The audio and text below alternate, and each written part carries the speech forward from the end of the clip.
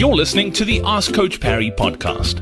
If you'd like to join thousands of other runners from around the world who are getting direct access to Coach Parry, his science-backed training plans that work, and a community of runners to motivate you and hold you accountable, then head over to coachparry.com/ask. Welcome on to this edition of the Ask Coach Parry podcast. Today we're talking about heart rate variability. We obviously talk a lot about training to heart rate and resting heart rate, but HRV is, I don't want to say it's new, but it's been around for a while, but a lot more of the devices are tracking it. And this one comes from Mark. Mark says, just to clarify my question in this morning's Q&A with Marcus, I'm already using heart rate variability to guide my recovery. Obviously, aerobic training has a positive effect over time, and from my own reading, marathon runners typically have a high heart rate variability. My query is whether you have any evidence, anecdotal or otherwise, which of your programs increase heart rate variability most significantly over time, or should I just sign up for one of your marathon plans and find out myself? So that's what Mark's saying. Let's talk about heart rate variability. Lindsay, I don't think it's something we've spoken about on this podcast at all ever. First of all, what is it and how can you use it to sort of guide your training? So heart rate variability is relatively new. It's certainly new in the mainstream because it's only in the last year or so that it's become fairly accurately measurable from a wearable device that you and I would have access to. So what is it? Let's unpack it from there. Heart rate variability is the interplay between your two nervous systems, your sympathetic and parasympathetic nervous system. So in your autonomic nervous system, we've got these two systems that play up against each other. And just to use simple English, one is an excitatory and one is inhibitory. Okay, so when we need to get up and go and do things, be alert, your excitatory nervous system takes over. And when we need to be chill and lethargic and recover, then our body inhibits. And it's the interplay between those two that creates the heart rate variability. So we've got our heart rate, which is our beat-to-beat interval, and a lot of people know how to use resting heart rate to track if they are recovering well or not. But within those beat cycles, there are tiny fluctuations in how the signals are sent through the heart. Okay, so that is what we are measuring, and that interplay with the signals, that is the interplay in your autonomic nervous system, and a high level of interplay is what we want. In a very healthy system, both of them are literally oscillating around a point to keep us at a certain level, and if our system is healthy, if our heart is healthy, if everything is green to go, that is high, okay?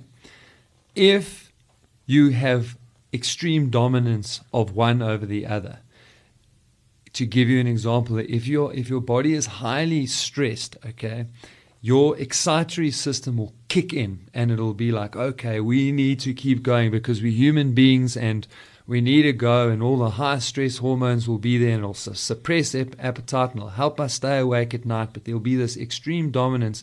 And that's not healthy for the body. The body will be like, no, we need the inhibitory system to kick in. We need it to take over, to force us to chill out and recover. We need recovery time. And you've got these big swings between these two systems while they wrestle with each other, one to keep us going and the other one to help us to recover. And that means we've got a low heart rate variability where one has got a high dominance over the other. Okay, so that is what we are measuring. Okay, so everyone understands. We want a high. Now, some of the watches take the actual readings and they turn it into a score. Okay?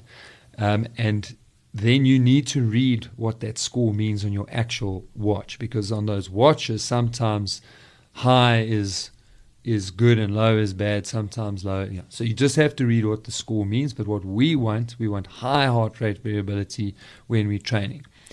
That anecdotal reading that Mark has done means that those marathon runners are probably have a good balance. And one of the things that marathon runners tend to do better than people running over shorter distances is they tend to do a greater percentage of their work in the right zone. So in other words, easy. So they do a greater percentage of their running is done easy and a lower percentage is done hard. And so that creates a system where we are recovering better, and so our nervous systems are in better balance and working together. Do we have plans that do that better? We haven't tracked it, so I cannot answer that question. What I would hope is that most of our plans have the right balance so that they do maintain heart rate variability. Okay, again, humans are unique individuals with unique stresses, and not only training plans come into play when we have to track these things. If you have a couple of late nights in a row, if you are celebrating something and you take in alcohol has an enormous impact on heart rate variability. I can tell you that after having just a couple of drinks, 2 to 3 units of alcohol in the evening before I go to sleep has an impact of almost 8 beats on my heart rate variability. So I can go from the low 60s into the mid to low 50s. So alcohol has a massive impact on heart rate variability. Lack of sleep has a massive impact on heart rate variability. Heart rate variability, not availability. I think it would be a difficult thing to peg on a training plan, but it's an incredibly useful tool if you have a device that measures it fairly accurately to use to tell you as an individual when you are ready to hit it on your high intensity sessions. I think your lower intensity sessions are okay, unless you have a sustained period of time where you have a compromised heart rate variability. I wouldn't push myself into a full-blown need to rest or recover, but I would push out, delay, skip high intensity sessions. Cool. Lindsay, as always, thank you very much. Super interesting. Mark, I hope you found that helpful as well. I hope your training is going well. Lindsay, as always, thanks for your time. Much appreciated. We'll chat again soon.